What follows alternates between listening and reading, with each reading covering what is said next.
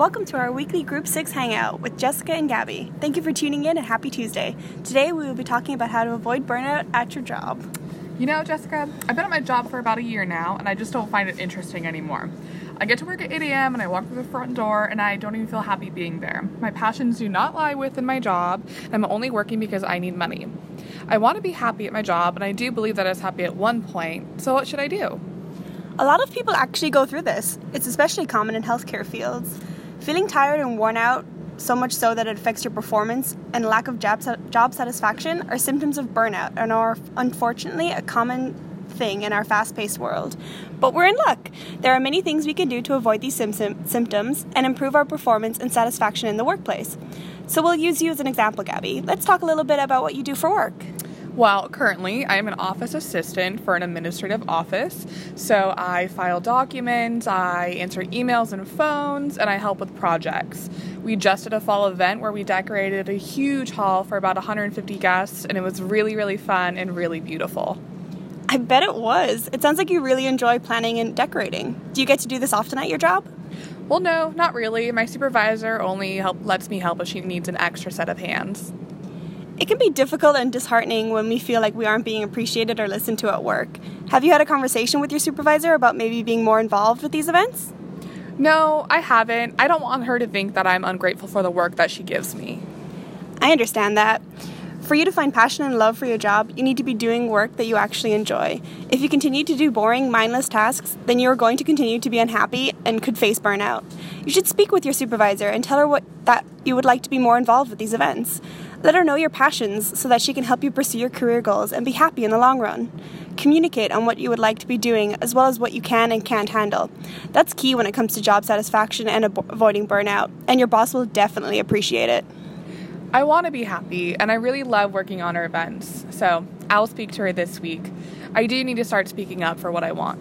Yes, good for you. Though work is important to us, it should not consume us. We should work to live, not live to work, as they say. What we do outside of work provides an important balance to our lives, and it allows us to de-stress and not become overwhelmed with our responsibilities. So what are some things you like to do in your personal life? Well, once I get off work, I usually head home and I tidy up the house, maybe watch a couple of TV shows, shower, and then usually head to bed to start my day all over again. Okay, it doesn't sound like you do much to enjoy your time off in the evenings. What do your mornings look like? To be quite honest, I maybe wake up an hour before work starts, which always makes me stressed and rushes me.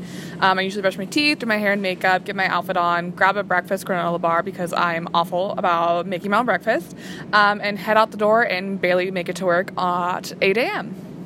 All that in an hour? Seems like a pretty hectic way to start the day. Why do you do that to yourself? I love my sleep, and if I don't get at least 8 hours of sleep, I usually don't work the best that I can. That actually brings up another important point. Sleep is very important when it comes to our physical and mental health, so that's great that you make it a priority to get at least 8 hours. But I think you need to reevaluate your routine a little. Slowing down your morning and making sure you get a good breakfast before you work can set you up for success throughout the day. Even having a few minutes in the morning to just sit with a cup of tea or coffee to think about what you need to do for the day and what you want out of the day can be really beneficial.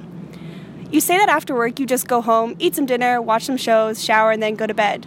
Though this routine is pretty simple and may seem relaxing, it doesn't do much to support your mental health.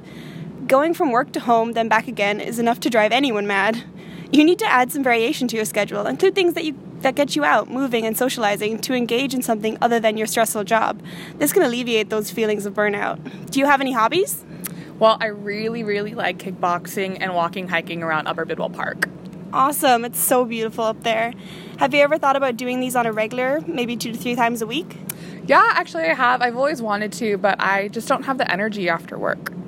It can be tough after a long day of work to motivate yourself and get out again, but I would highly encourage you to try. Including one of your hobbies at least twice a week could really help, and you may be pleasantly surprised that you won't feel as tired as you thought. Most of the time, that exhaustion we feel from work is mental. You're working hard, so reward yourself. You can even bring a friend with you, get some dinner with them, make it a weekly tradition. This would help you be active, focus on something other than work, and help you connect with your friends. If you have a bad day at work, you should definitely leave it at the door. Let tomorrow be a new day. Most importantly, make sure to focus on you. It is important to be passionate about what you do in and out of the workplace, but you need to be aware of yourself. If you are feeling exhausted or stressed more so than usual, make sure you recognize this. Talk about it with someone, a friend or a professional.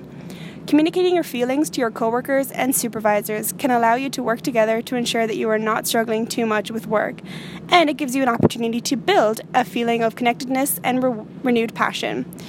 Doing this is called emotional intelligence. It means being aware of your emotions and being able to use them in a positive way. This has definitely been a wake-up call. I do have control on how I feel and how I can incorporate what we've talked about to my home and work life. It's definitely all about the balance and being more in tune with myself. I think I'll try setting myself some goals, personal and work-related, to give myself something to focus on that I want. Thanks, Jess. Of course. I love the idea of setting goals.